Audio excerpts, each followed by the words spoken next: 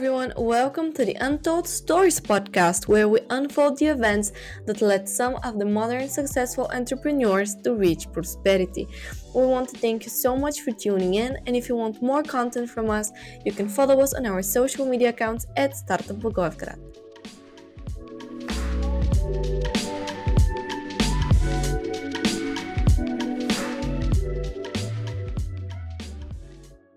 All right. Hello, everyone, and welcome to the third episode of the Untold Stories podcast by Startup at Blagoevgrad.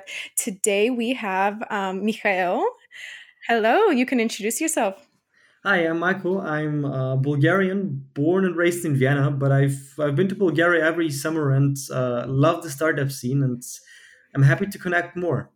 That's wonderful. So can you tell us a little bit about yourself? Kind of tell us what your untold story is. You have, grown up in Vienna, and tell us pretty much how you feel about, living there as a Bulgarian, what you kind of do. Tell us about your story. Yeah, I mean, if you want, I will start with a short introduction on what I've done so far, or where I'm at, so that all the listeners understand where I'm coming from. But basically, this year, 2021, I founded my further organization. So it's the third time I'm founding, and I'm 22 now. So I started with my first startup when I was 18. I was in karate before. I was actually where everything started was in karate. I started karate when I was 5, and I went to a lot of competitions. And for the first couple of years, I mainly lost. And then at some point, I started winning, and I became a 3 times Austrian karate champion. And what I learned in karate was this mindset that also brought me to entrepreneurship, that no bullshit. When you're on the mat, you cannot tell the people why something is not going to work. You have to try, and either it works or it doesn't, and you learn. And it's the same with startups. And then when I finished school, I started my first startup, which was a social network that connects people based on their interests. So when I go to Barcelona, for example, I can easily meet other people who are very entrepreneurial for a beer or something. We did that with 2 other Bulgarians who lived in Amsterdam for 2 years nearly. We got a national grant, but eventually we failed also because of COVID. And now, again, with those 2 guys in March 2020, last year, when COVID started, we started building a contact tracing app. So a COVID tracker, basically. And our team grew to 80 people, and we built Europe's first automated contact tracing app. And fast forward, we got 150,000 downloads on our first day on the market. And this year, I started a new business with one of my role models and another very experienced tech entrepreneur. And we're building a venture builder. So we're doing different ventures focused on impact, focused on digitalization and new trends that are coming, especially because of the pandemic. Well, that's absolutely fascinating. You definitely have that entrepreneurial flame in you. For sure, we can say that. So can you just tell me more about what made you passionate about entrepreneurship in the first place? Was there something that kind of kickstarted your mindset in Vienna when you were there? Who were the people around you that kind of supported your ideas from the beginning? Was there anyone that you could say helped you from the start? Who were the people around you when you started in your entrepreneurial world? That's a good question. I think my dad probably is a very important role. He's a refugee, actually. He flew from Bulgaria back in the, what is it in English? Iron Curtain? Yes, the Iron Curtain, yeah. Iron Curtain, exactly. So that's when he came to Austria and had a very, very tough time coming up. And with my mom, they started a little company, and always very entrepreneurial. And that kind of motivated me. And what my first dream was when I was very young, I said, one day I want to become an inventor. Then I started going to school, and everyone was watching the WWE wrestlers, so the wrestlers in TV. And I was like, actually, it would be cool to become a manager of a wrestler or something. And then at some point when I was like 15, I combined the two, and I said, actually, becoming an entrepreneur would be amazing. Seeing all those great people that are creating such impact with entrepreneurship. And my first venture, I started my first little venture when I was like 9, I think. That was when I was in Bulgaria. In a hotel, or 8, maybe I was 8, but someone told me about orphans, and I didn't know that orphans existed, and they didn't have parents. So they made me sad, and we were in a hotel at that point. So I just started cleaning the shoes of all the people in the hotel, and collected 150 levas, which is like nearly 80 euros. which I donated to an orphanage village, to an orphanage. And that was my first certificate for something entrepreneurial I did. So it was always about the social part as well.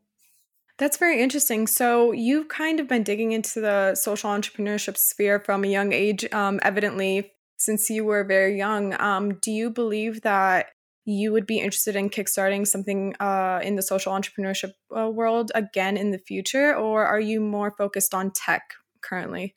Definitely. No, I think you can. I think you should combine the two. I think, to be honest, what I'm very convinced of is that back in the days when you wanted to create impact, you first had to generate wealth. You had to make a lot of money with your company, and then you could start with philanthropy. What is starting now in the last few years is that you can generate wealth, you can you can build companies while creating impact. And what I think will be in the future, and that's because the markets are changing so fast, and also with Fridays for Future and a lot of different movements, I think that markets will move so much in the direction of impact that in 10 years you will have to generate some impact in order to be successful with your business. So I think that social entrepreneurship and tech entrepreneurship will become more and more one in the future. Exactly. When I was reading your article on the recursive regarding your story, there was a part where you mentioned that people are more impact driven than ever. Do you believe that people should be more impact focused in the beginning of their entrepreneurship journey rather than the development of the company itself? They should kind of be setting out why they're founding it, what impact that they can have. Do you believe that that should be the bigger focus in the beginning life stages of any company, or what do you think about that? Totally. I actually talked to a friend of mine 2 days ago, and we talked about a concept which is when you build a company, you could create a value add. You help people. You add something to the world. You bring something extra, or you do a value subtraction where you just take away from other companies or from other people, and that is how you grow your company. And I think it is very important to have a value add for society and have an impact. And now with the next years, it's going to be, well, climate, which is going to be a main topic. And I don't know. I'm not a fan of entrepreneurship just for money, and I don't think that that's the right motivation. I think it is important that when you start a business and when you want to be successful, you have to have some kind of impact focus. You have to have the vision of changing something, of doing something good. But that's how I view it. I think it is extremely important to have an impact focus, and I couldn't do what I'm doing if I didn't see what impact I can generate in the future. And because I know there is some change I can do and some positive impact that can be done, that's what keeps me motivated and keeps me start the projects I do. That's very interesting. Do you have an example of a company that you kind of really look up to that has that main motive? Some company that was kind of born in the founding idea that we should make a change, that we should make an impact on the world. Is there any company that you're really associated with or interested in it that's kind of changed your viewpoint or kind of influenced your view on this? I mean, yes. Generally, I'm a big Richard Branson fan. When I started my first company, I was actually just reading his book, and that was when while reading his book, "Screw it, let's do it." I was like, "Now's the moment. Let's start something." I think he didn't do it at the beginning, but now he's getting more and more into impact, and he's just a genius entrepreneur. But one company did that I look up to in some way. It's a company of a very good friend of mine, very good friend. It's called Team Climate, and he started his company while being in school. And what they do is you get to calculate your carbon footprint on the website, and then they compensate your emissions with different projects which they have in Bangladesh, in India, in Peru. And I think while that was a very social business earlier in the days, I think that is a legit business, and I think it is important to be able to also make money with such things, so that more and more entrepreneurs can be motivated to do such impact focused projects. And they started in school just doing just compensating the CO2 emissions for cars, and they got Mitsubishi, like they got very big clients. Then they did the same thing for flights, and now they're doing the same thing for the whole life. And I think that's one of the great climate projects that we will need over the next few years. That's quite interesting. Actually, I wanted to ask you exactly about the motivational factors when diving into social entrepreneurship. Do you believe that uh, the monetary aspect is more of the drive when it comes to such things. Where do you believe that there should be a line in the balance between knowing that you're starting this with a beneficial motive and then also knowing that money can be made out of it? Do you believe that the monetary aspect kind of negatively influences the motive behind some social startups, or do you believe that it really comes down to personal values and beliefs when founding such startups? Do you believe that the monetary value can be a problem in some sort of sense? So where I think there is a problem when it comes to social entrepreneurship, I think it's problematic that a lot of people still think that you're not allowed, or clients think that you're not allowed to make money with social businesses. I feel like that is a big problem because that is the reason why there are not enough social entrepreneurs, why there are not enough people generating impact with their business. I mean, again, this one friend of mine who does this business, I think it is important for them to also make money in order to grow, in order to finance the business, to do more marketing, create a bigger impact. And I think it's better to pay them a little more than Netflix. But companies like them feel bad when they take too much money, so they try to put as much as possible into impact, which is great. But I think it is important that the market understands that it is okay to also make create some profit with impact startups, and not judge when someone has 20% taken for them, because normally such social projects, social businesses are extremely efficient when it comes to using the money. They are really efficient. No matter how I would use my 10 euros couldn't create such an impact as their 5 euros create, because they have built the whole projects. But yeah, I think it's a problem of the markets. They feel like you cannot make money with social entrepreneurship, and that is something I see changing, and I think will change faster and has to change soon in some way. I completely agree on the fact that we shouldn't really neglect the idea of money when it comes to social entrepreneurship, because it is a motivating factor. Whether we like it or not, money is a motivating factor when it comes to starting a business. So whether that be in the social entrepreneurship or tech entrepreneurship, it kind of is a general motivating factor, and it shouldn't be neglected really when it comes down to starting a business, because that money could be really turned into something great. It goes back to the whole reason why you started it. And I really agree with that. That's very interesting. So I'm actually going to switch it over to you telling me more about your first startup, Friend Zone. So can you kind of give me the background on that? What happened? How did you guys go about it? Who was around you when you started the whole idea of the project? Yeah, I mean, I actually haven't talked too much in too many people about Friendzone, but how did we start it? So actually, it was just after school. I was traveling with my family. We were in Barcelona, and that was when I was reading this book of Richard Branson. And I was like, I always wanted to found a company. Now I finally finished school. Let's do something. And I thought about the problems I have, and I don't think that's the right way to start a company. But I was like, what problems do I have right now, and I can solve. And I thought, yeah, I'm in Barcelona, and I haven't met any entrepreneurs here, and I would like to meet them. Let's build an app where I can type in my interests and get matched to other people for a beer who are also entrepreneurs or are very entrepreneurial or aspiring entrepreneurs. And that's how the idea started. Then I saw that there was a national grant I could apply for just a week after that, freshly out of school. And I was like, okay, super interesting. Now I need a team to convince them. So I asked two friends to help me, and they are not interested in entrepreneurship, but somehow we made it into the final rounds and convinced them to get there. We didn't get the grant because they were, yeah, I mean, eventually they were not convinced enough, and we were just fresh out of school. And then I had 1 year to prepare. I found two great programmers, Niko and Ilya Nikushevi from Bulgaria, twins, and they studied in Amsterdam. And I texted them on Facebook, and told them about the idea, and they were like, hey, it's interesting, would be cool to hear more about it. And I told them, well, actually in 2 weeks I am in Amsterdam, are you there? And they said yes. So I booked my flight to Amsterdam and flew over, and that's how it started. And then we got into this program. We developed a lot. We worked on the product. It's friendzone.at, so you can find it.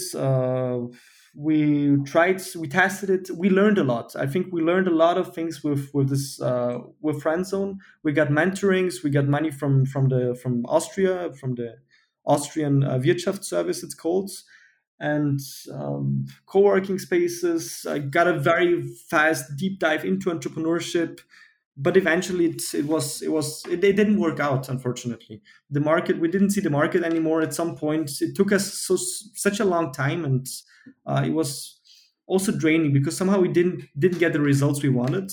But we learned a lot of things that would have to do different if we started again. And I think that's like this whole learning journey, although it wasn't super successful, that's what helped us then understand what to do different with Novitz. And Novitz, when we started it, it then grew to 80 people in just a week. And we had a finished app launched by a government 6 weeks after our idea. So I think Friendzone was a very intense learning journey. That's actually a very dynamic start that you've had. I mean, flying out to a different country just to, kind of kickstart such a thing is really interesting. But I actually wanted to go back to ask you about something that you mentioned in the beginning. And it was that the idea was started with a personal problem that you had. And you mentioned that you don't really believe that this is how startups should go about in the beginning. Why don't you believe that? Isn't kind of the idea of startups kind of to find a problem and then solve it, or did you mean something else in that reference? Yes, of course. It's true that you have to find a problem and solve it. I think you have to analyze more. So I just started with this thing without looking for exactly what are the competitors, but generally what I think and what I read a lot about it. Also, the founder of Y Combinator. Y Combinator is probably the greatest incubator worldwide in the Valley, in the Silicon Valley. And the founder, Paul Graham, said something very interesting. He believes that there are two kinds of very successful founders, or of all the founders he saw, there were always two profiles which were the most interesting and the best founders. And the first one is a person that is extremely good in what he or she, well, in what they do. So, for example, I don't know what. Let me think about it. The best person in the construction industry, and then it is someone who has all the connections in the construction industry and who knows exactly what the problems are. And because of this resource, which is you, because you have the network, that understanding of this market, which only a few people have, you can build a product on this. And this can grow extremely fast, and you have a very strong competitive advantage. So if you become an expert in the field and you understand way more than most of the others, that's where you can build amazing products and where you can beat the competition way better. And then there's a second thing, which we did with Novitz, and that is look for a market that is growing very fast. A market that is small now but will be big soon. Bill Gates, for example, when he started with Microsoft, there were about a few thousand people using computers, and people called them hobbyists because nobody's going to use computers. Bill Gates understood the technology. He saw where the whole thing is going to go, and he developed a product for a very small market. For those a few thousand people, he developed the computer. He started with Microsoft, and the market was extremely small. But that is because the market was growing. And in the case of Novit, I was actually very lucky because I was in Spain, and in Spain, after Italy, we had extremely high rising numbers. I think Spain actually overtook Italy in numbers. So I saw how big the problems were already. And when I came to Austria, people didn't get this yet. It took them 4 more days until they also were in the extreme pandemic we had in Spain. So when I came back to Austria, I saw we need to do something. And I called my friend in South Korea, where they already had some solutions. And he told me about what they did. And we started working on this solution from South Korea. And 2 days later, we had the lockdown in Austria. And our team was already 15, 20 people that were working full time on it. And then the lockdown came. I did a LinkedIn post, and everyone wanted to to work on a solution. So the market just exploded extremely fast, and the need for such a thing. And because we saw this change in markets, we could develop something, and we could grow this fast. And honestly, I think in the next 5 years, so many markets are going to crash, so much change is going to happen, companies are going to fall, and so many new companies are going to come up.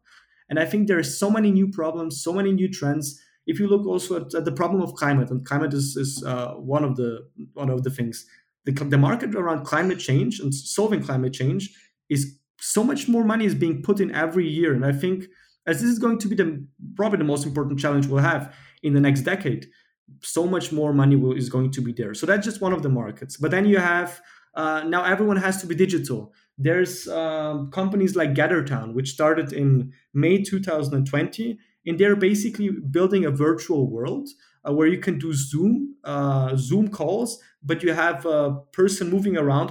When I move to you, a Zoom pops up. They raised $26 million just not even a year after they started, because they saw a new problem, they saw a new market, and they started building. So I think number one, the two ways to build a company is either be an expert, try to be an expert in that field, understand a lot, or see a new market, see a new technology, see something new that is going to be important in the next years. Of course, you can also just work on a problem that you have, but because we're billions of people on this world, normally, no matter which normal problem you have, there already is a great solution. That's what I saw over the last years. Yes. Actually, the concept of what you just mentioned is a bit tricky because there is the theory of luck that kind of plays in the book Outliers by Malcolm Gladwell. He kind of goes over the fact that there a lot of successful startups and companies and people have had the luck to be kind of pushed from the start. For example, you mentioned Bill Gates.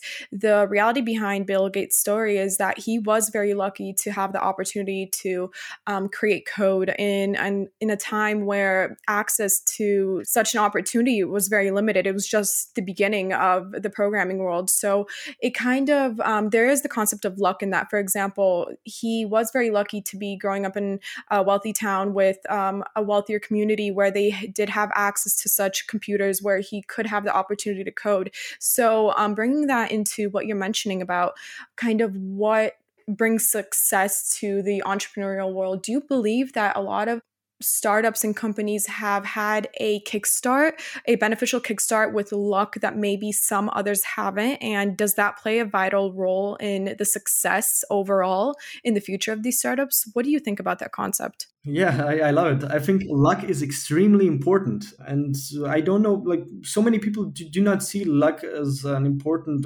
factor. I think long term, if you are someone who, I think long term, Bill Gates would be very successful. If he did not have this luck, he would have been successful with something else. What I think is the role of an entrepreneur is to see where the problems are. And then what I think you have is a coin that you throw. And this coin, with the first company you start, you have a 10% or a 5% chance of succeeding. Then you learn a lot. You throw another coin, and then you have 10%. And I think the more coins you toss, the better your chance gets to be successful. Some, I think that if you put, for example, a very extremely successful 25-year-old founder who has raised millions, who's done an amazing job, I think this guy was very lucky. I think if you have 10 of them, born the same way, raised the same way, all of them will be successful by 40, for sure. One will be happy to raise this early because it's also luck involved. But still, you have to be a certain like you have to have a certain personality. You have to be ready for the challenges, and then you can do this. I think many people are as lucky as Bill Gates was. Bill Gates was not the only one. I think that Bill Gates used this chance. Of course, he was lucky that he was in the right place at the right time.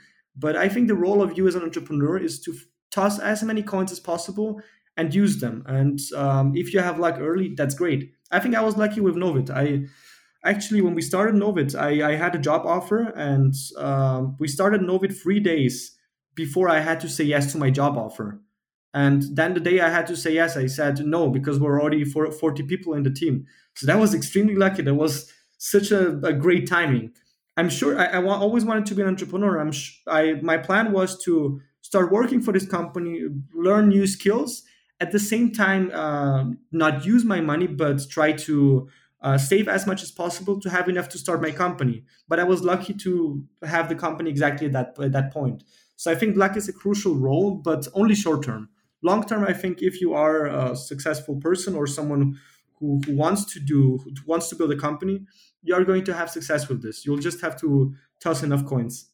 I completely agree. And before I kind of get you into your story of Nova 20, I wanted to just kind of, go back to the idea that A lot of, for example, long-term success, I mean, that wouldn't even be an opportunity if you as an entrepreneur don't take an opportunity that's in front of you in the first place. Whether you have that initial push, that luck, it's all about actually taking the chance, taking the risk, and diving into something that you are very well aware that has a very high potential to not succeed. So it's actually quite interesting. It's all about the concept of just trying, taking that first initial step of diving into what you believe could really expand. And that's exactly kind of what you've been doing, really, with your, with your three companies that you founded. That's You've been diving into every single one of them, and you're seeing and you're learning. That's exactly one of the things that is really interesting about entrepreneurship. There's no such thing as a failed company. It kind of, the experiences and the time that you put into it, and the experience that come out of it is a learning process, and then you can apply that to your next venture. And I believe that's kind of what a lot of people are doing, and I believe that's what you're doing as well. So tell me now about Novid 20. Tell me about the initial founding. Who did you? And just one more thing about the story, because I always like to take an analogy to karate. I mean, first, Mhm. I think there are many investors, actually, I know investors that say they're not going to invest in startups where the founders haven't failed with a startup yet. But then another thing, I think that's something I learned in karate, this failure mindset, actually. Because I was in a national team for quite a while, and what I saw is that in every karate fight, and there are always two people in a fight, but you always have two winners and you have one loser in a fight. And that's something I saw over all the years I was in karate, that winner number one is quite obvious. Winner number one is the person that wins the fight, that gets the medal, that is happy, comes home, gets great food because I'm the winner and I have to celebrate, and drinks and is happy. Winner number two wins way more. Winner number two is the person that loses the fight. Because every time I lost a fight, I went back home, I analyzed, I looked at what do I have to do different? What do I have to do better?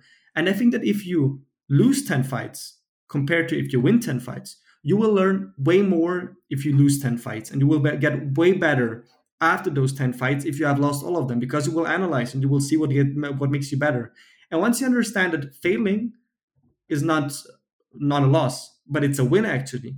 I think that's when you're ready to really start out. And then the loser, the person that actually loses the fight, and there are too many of those, unfortunately, is the person that says, "I don't want to lose. I'm scared of losing, and that's why I'm not going to start. Why I'm not going to go into this into the competition." And I think that's sad. I think you should try. And if you fail, that's great. And I think failure has to be embraced more. And in entrepreneurship, it's the same. I think you shouldn't be scared of failing. I think if you fail, you have learned way more than in any other job. And I think also in this, just looking at the CV, it's a great experience. So Mhm. I think more people should be proud to fail. I absolutely love that comparison, with karate, that there's always going to be, and a learning experience throughout the entire process. And I think that's kind of the whole idea behind this podcast, is to kind of open up the world about failing startups, or just in general failing. It's not just about success all the time. It's all about the untold stories that people don't mention. The people kind of close down those worlds where they didn't succeed, where actually we shouldn't be doing that. We should be going over them, analyzing what we did wrong, what we did right, and using that for our future concepts. But I wanted to ask you, in regards to the winner and the loser aspect, what if you're always the winner? Let's take the perspective that you're always winning, you're always succeeding, you've never had a failed startup. Do you believe that's kind of a demotivating factor? Do you believe that people kind of change their mindset along the way, if they're always winning, if they've never had a failed concept? This is a very rare occasion, because it's not very common that you see a case like this. But what happens when the person is always winning? I think then the challenges are not big enough. It's in karate. It's great if you always win the regional championships, but then you should try the national. Then you should try the international. I think that I know people also in karate fighters that always go to the smallest competitions because they always win, but that's not the goal of it.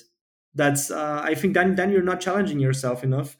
It feels cool, of course. It feels cool, but you will stay regional. And I think there are, of course, some people that have failed very often and don't show this, but all the successful people, the very successful people, have failed in some way or the other. And if not, Yeah, I mean, there are always exceptions to the rule. There are always so some exceptions to the rule. You'll probably find someone. Generally, I think it is extremely important to be ready to fail. And if you are scared, I mean, you can also be a winner and not be scared of failing. But if you win this often, you might be scared of failing. And actually, when I lost my karate fights at the beginning, my dad said, "Hey, Misha, I'm very proud, and I think it is very important that you lost because here you're learning the most." And when my brother started fighting and my little sister, I also was like, "Wow, it's actually great that he failed now because they had an advantage compared to others because they trained with more experienced people than I did, for example. So it is important that they lost fights and also had to cry because that's where you try out and that's where your ego has to come down a little. It's okay to fail. And I think it's good to learn this early. So I think it's actually I think we should applaud more when people lose fights." I completely agree. It's a very intricate process. I mean, it's an intricate idea because there's a lot that comes to it. For example, if some people are generally born in, a family or a community that gives them, 10 steps ahead, without them choosing, nobody gets chosen. Nobody chooses where, they kind of, start their initial life. And if you kind of are grown into a community where you already are 10 steps ahead everyone else or 10 steps ahead the person next to you, I believe that it really just comes down to personal values and beliefs, of how not to let that get through your head, kind of to really ground yourself and realize, okay, just because I do have some advantage point over the person next to me, that shouldn't really affect me as a person. It shouldn't really influence the way I communicate with people, the way that I do things. So it's a very intricate idea. There are a lot of things that go into it, but yeah, definitely, I agree with everything that you just said. So yeah. Yeah, by the way, last thing, because I talk so much about fighting, I just want to say I've never fought on the streets. I'm a very very peaceful person. It's just a karate, where it's also just a semi contact. I don't think that fighting is the right way to solve problems. Just to have it clear, it's an analogy I do with the karate competitions. Yes, it's a really interesting analogy. I mean, you have a lot of experience that you're bringing into your entrepreneur world. It's very interesting how you connect what you're doing as an entrepreneur to the sport that you were very much engaged with since a young age. So it's really interesting to hear someone make a comparison between the two aspects and not just from different worlds in the business areas. So Mhm. yeah. Okay, so let's maybe go into Nova 20. Tell us all about that. We're very interested to know.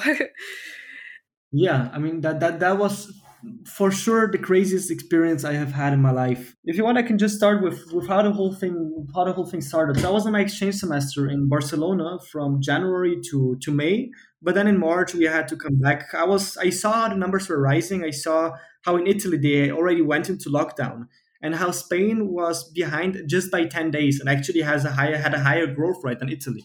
And all my friends were laughing, were like, no, no, no, it's gonna be fine, and we don't need to fly. So I booked my flight for the 12th of March because it was obvious where things were going. And I got home to Vienna on the 12th of March. And I thought about what can you do now? There is a big problem we have. There is a lot of other problems that we will have in the next days. How can you support? How can you do something in that time? Because I think that we will have a lot of problems now. So I thought about it for the whole day, and then I was looking at how other countries were coping with COVID, and I saw that South Korea had 8,000 cases, then 7,000 and 6,000. So South Korea was ahead of Europe because they already had the whole like they were way ahead in the pandemic. So I called a friend who lived in South Korea and I asked him, "Hey Eddie, what are you doing different in South Korea? Why is stuff working out for you?" And he was like, "Well, Michael, we have a lot of transparency and apps." And I was like, "Okay, we cannot develop transparency, but we could start with an app." And that was the call. We actually had this call at 9 p.m. And I directly went to the developers. The streets were already empty. Nobody's on the streets because we were just starting this shutdown slowly. So I was running through the spooky streets, 2 kilometers to the house of the developers, and we started working on it from 9:30 p.m. to 4 a.m. So 4 in the morning. And that same night we were three people. I found another UX designer and a marketer. So we were five then, and started developing this app and said we need this done within a week in order to actually have an impact, to build the South Korean model. Then the next day, I called five other people that I valued very much because of their work, and we were 10 people. And then I saw we are going to grow extremely fast. So what I did is I called one of my mentor, now a mentor, then he was just a role model, and I asked him. He's a leadership expert. I asked him, Sebastian, I will grow this project extremely fast. I don't know how many people we will be in a week, but I will have a lot of problems, and I probably don't know the best solutions. Is it okay for you if I call you whenever I have something I struggle with? And he was like, Michael, for the next 2 weeks, feel totally free. So the next day, we grew to 20. We became a team of 80 people within a week. And I needed to change some structures, some people, the positions of people. So whenever something like that happened, I called Sebastian and I said, Sebastian, following situation, I need to change this position, this person. I would do it in this and this way. What would you do different? And he said, well, I think that's a great approach. I would change maybe A, B, and C. Okay, perfect. Bye. And this way we had a very efficient communication. And I think that especially as a young founder, it is important to have this sentence of Socrates in your head. I know that I know nothing.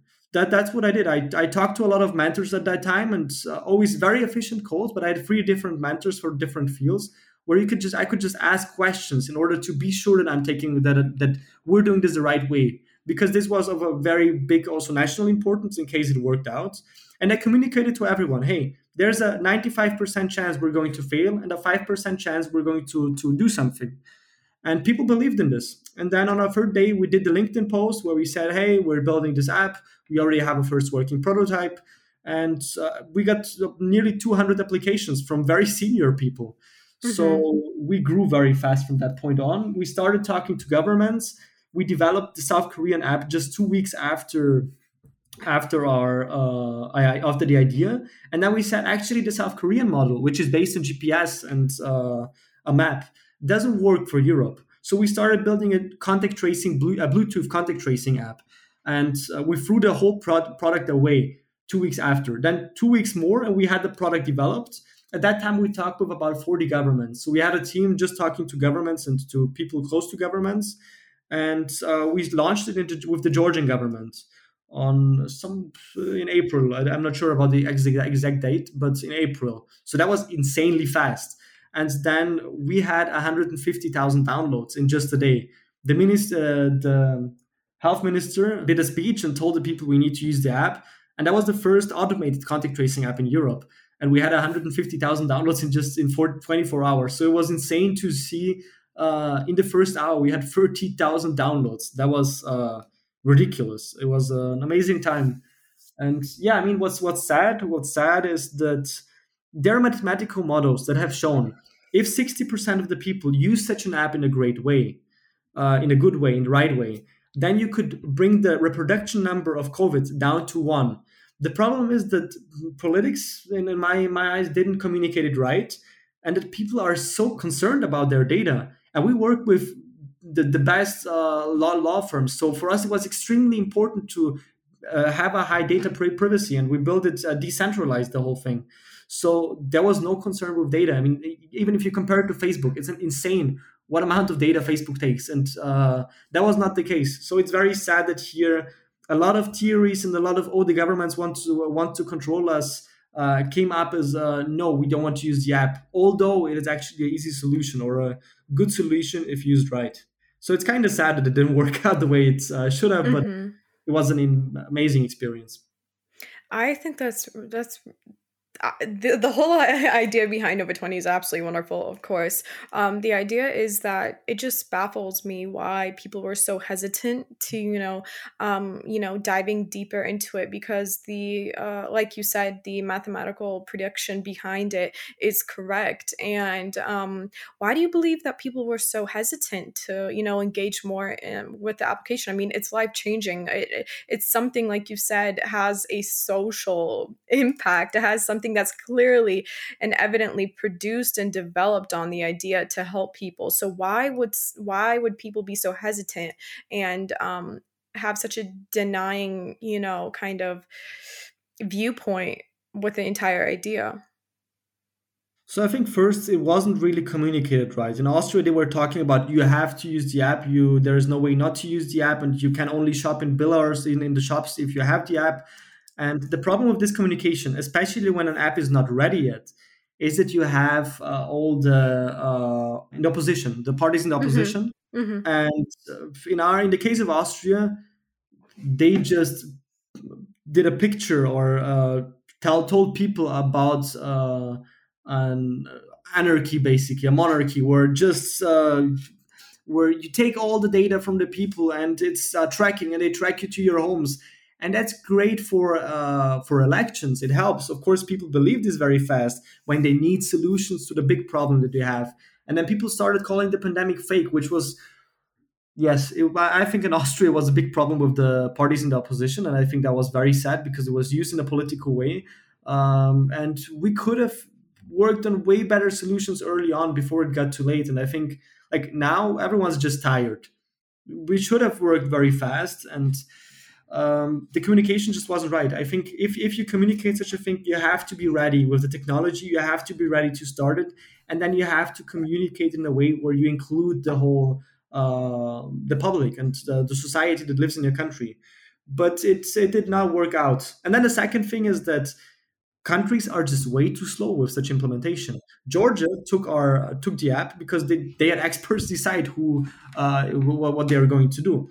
But when politicians decide, it very often is that no, we need a big corporate doing this thing for us. In Germany, for example, that was 1 or 2 months after we were ready with our app.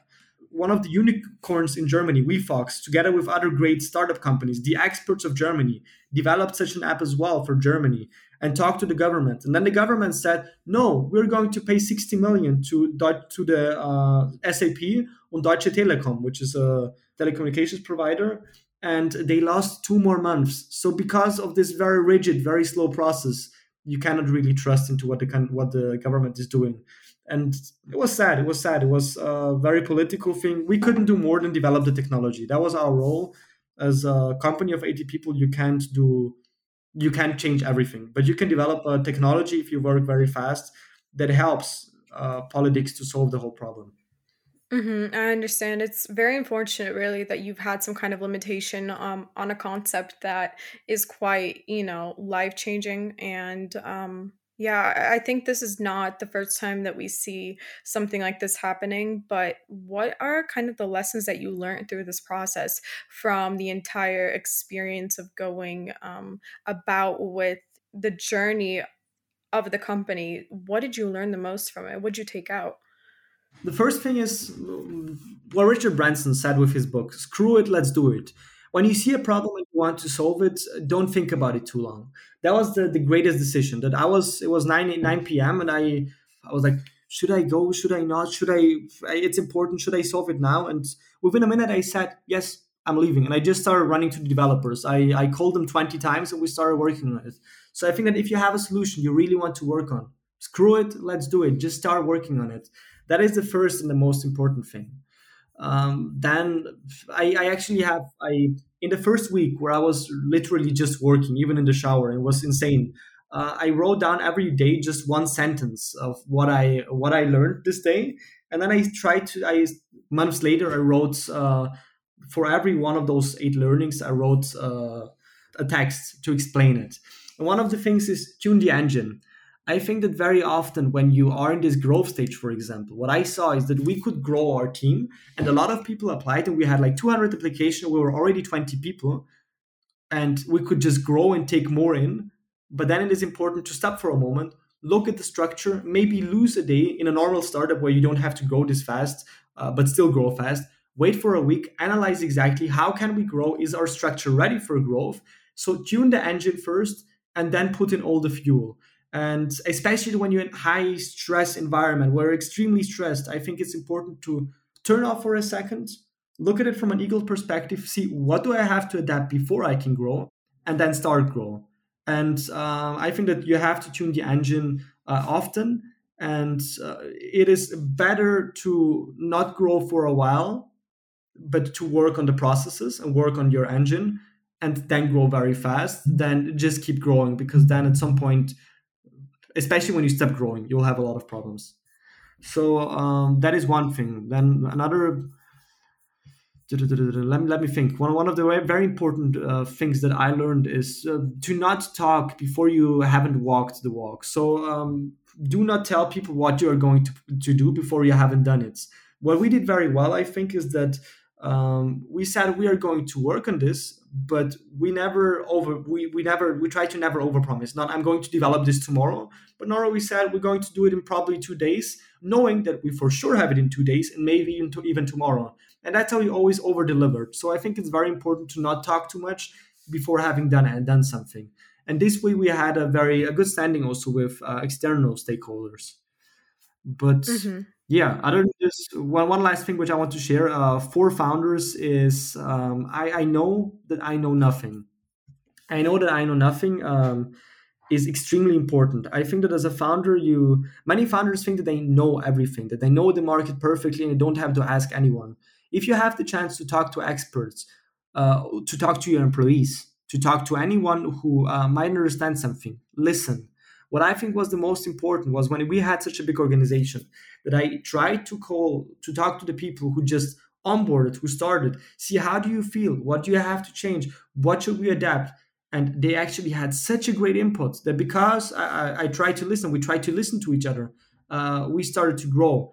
And no matter who you are, you have to understand that you can't know anything and you can't know everything, and you have to listen to people. So remember, I know that I know nothing. I think that's great advice. I think that's a really interesting, I mean, that's a very correct mindset to have in one sort of sense. Not that everyone has it, but your take on it and your explanation of why it does really work. I mean, it's true. So, what do you really believe is the most and the least exciting thing about being an entrepreneur? Hmm. That's a good question. So I think there's one thing that you have with entrepreneurship versus a normal job.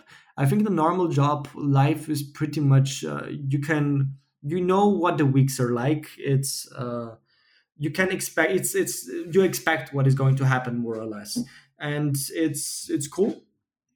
What you have in entrepreneurship is that you can't really foresee how the next weeks are going to be very often. So it's a very intense up and down. And the ups are great because when you're up and you're a founder and you raise or you grow very fast, it is amazing. I It's an insane feeling when everything goes well, and there are moments where everything goes well. It's insane. It's just wonderful. It's wonderful.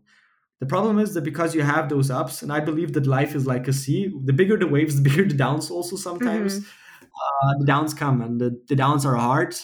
I also have them, and that is something you have to live with. You have to be fine with the life being a sea. That if you want to be very high, you have to be ready to be low sometimes. Generally, I think that is an important understanding because the greatest things are growing with the team, having fun with the team, but also I think it gives you a lot of fulfillment when we reach goals and we always have an impact, also have an impact focus. You feel very fulfilled. You feel like you're giving something back to the world, and that feeling is great.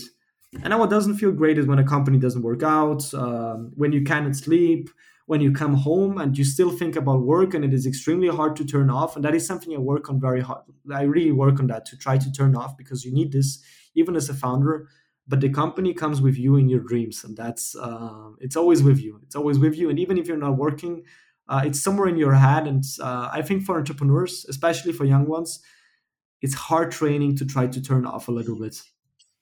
Mm-hmm. Yeah, I think the reality behind entrepreneurship really is that there are going to be ups and downs, and there are a lot of people that aren't ready for that because I Mhm. believe that starting a company with expectations of success is kind of a tricky and off-putting way to begin because once you kind of begin with such a mindset that something will be extremely successful and you think that you know everything and you've done all your market research and you're just saying, "Oh, this is going to succeed. This is the next big thing." Do you think that that mindset is, valuable in one sort of sense? That confidence, the confidence in what you're doing is important. But do you believe that it can be a really big problem when reality kind of hits throughout the journey? Yeah, but you have to be ready for that. I studied Mm-hmm. entrepreneurship in university, and There are a lot of empirical studies done on entrepreneurs, and yes, entrepreneurs have an overconfidence, a big overconfidence compared to normal people. You need this to start, but the problem is normally you're not this much better than people who are not overconfident. So nearly all of those people who start fail, and then it is important to stand up again and to try, because not many are lucky to start to win with the first company. But then it's important to stand up again. I think the overconfidence is needed. If we didn't have overconfident people at the beginning, if you don't believe that your idea is going to be successful, although logically looking at it, it's not going to be successful. If we don't have people that still believe in it and are overconfident and sure it's going to work out, we would not have great companies. We would not have many companies, and we wouldn't have the entrepreneurs we have. So I think overconfidence, as for society, is great. For the individual, being overconfident, it makes your life harder probably, but it's important. It's great to try.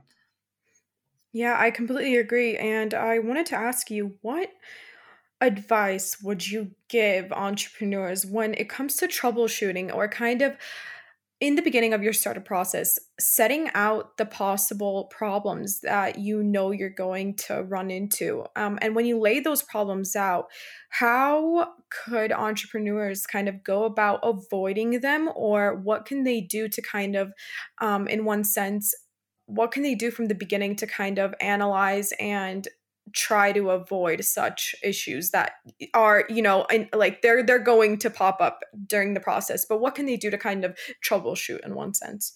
hmm Good question. Good question. I think you cannot say this generally for startups. Not one specific tip in an industry. That's hard. It's hard to say. What I think is important: if you start with a new market, with a new project, try to talk to someone who did something similar. Try to talk to an experienced entrepreneur. And entrepreneurs, by the way, are very often extremely like really ready to help when you ask them. That's something I saw. That when you're a young entrepreneur, the experienced entrepreneurs often see you as a younger version of yourself, of their selves. So that it helps you to talk to them faster, and they support you easier. So I think it's important to talk to people who have gone through what you have gone, in order to just be safe of some of the failures, because you have to fail, but you don't have to go through all the failures. So try to talk to people who have walked through your future journey. And if you are a team of more than two or even two, try to have weekly one-on-ones with all your co-founders, where you talk one-on-one with the other people on your core team, because you will have problems. And the thing is, if I have a problem with one of the founders and we haven't ever talked one-on-one regularly, and I just come talking to him whenever we're mad at each other, this is hard for the team dynamic. This is really hard for the team dynamic. So I think it is really important in the founder team to have individual connections, to have one-on-one connections with every other co-founder, and also try to do it at least with some of the employees as you grow, because that really helps you save yourself from a lot of problems when you get to talk to what and to talk very openly. You have to be radically transparent and honest with your co-founders. And if you set up a process where you really talk, and do this at least weekly for real, I think this is important, to have a weekly conversation with each other co-founder. I think that will save you from a lot of problems, because I see many founders living in their heads and not communicating their problems with the others until it is too late. So that is my second tip. Tip number one is talk to experienced people who have walked through your journey already. And tip number two, have weekly one-on-ones with each co-founder, each of your co-founders, before, so that you can talk about all the good and bad things before it is too late. I think that's some really good advice. Thank you for that. And I think I'm just going to kind of go straight into our last question. And what is your connection to the Bulgarian startup ecosystem, and how do you try to maintain that connection right now? My connection to the Bulgarian startup system. So actually, unfortunately I'm not as connected as I would like to be yet. I now with Novitz 20, and also I got to have hold the opening speeches, the Bulgarian hackathon for COVID technologies around COVID, and there I got to connect to some people. So by now I know some people in the Bulgarian startup scene, but I'm looking to connect more in this year and in the next year, and I'll be in Bulgaria again in the summer. So I will be very happy to get to know more people, to see how we can expand, because we're just doing a new company, starting a new company where we also do a lot of tech projects. And I would be very happy to expand our team at some point to Bulgaria and get connected more to the ecosystem, because in Bulgaria we have so many talented people, and so many, especially technically talented people, and it is crazy. And in other countries like Austria, we have too many business people and money, but no people that actually do. And that is something that we do have in Bulgaria. And I would like to connect more to the doers and makers in Bulgaria, because of the people I know, so many are of the people I know, of the Bulgarians I know in the startup scene. I'm really amazed. And yeah, I think I'm trying to become a bridge also between the Bulgarian and the Austrian startup ecosystem, because the two just can help each other a lot. And yeah, that's something that the connecting to Bulgaria is something I'll work on in this and next year. So also, there are people that are in the startups in Bulgaria. Feel free to reach out. Michael Kowatschew on LinkedIn. Happy to chat. That's absolutely wonderful. Thank you so much for your story, everything. And before we close off, do you just kind of want to give one last piece of advice to young and inspiring entrepreneurs? I believe that they could learn a lot from what you've been through. So give us that one piece of advice that you would really want them to know. There are actually two things that are in my mind. Go ahead. Go ahead. We'd love to hear them. So the first one, and I know many of you have heard this so often, but read books. For real. Before doing Novit, for a couple of months I started reading one book a week. And if you read books about leadership, about entrepreneurship, it gets you into the head of the most successful people globally. And you get to learn from them, from how they do, how they learn, how they build their companies. And instead of being just in classes in your country or in your university, you get to learn from the greatest worldwide. I mean, both is great, but try to absorb from those global geniuses. And for me, books like Principles from Ray Dalio, they changed the way I do things. Screw It, Let's Do It from Richard Branson changed my life in some way.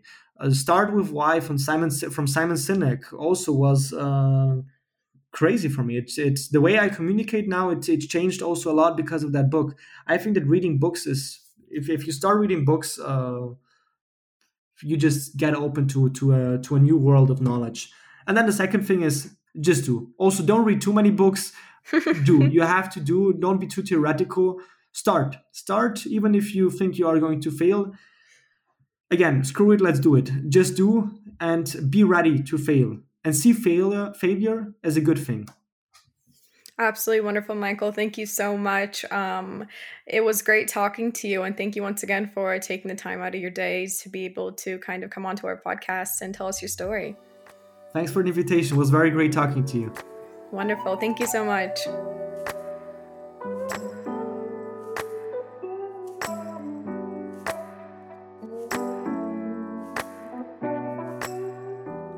Thank you so much for listening. If you liked the episode, make sure to share it and follow us on social media at Startup Volgograd for more awesome content.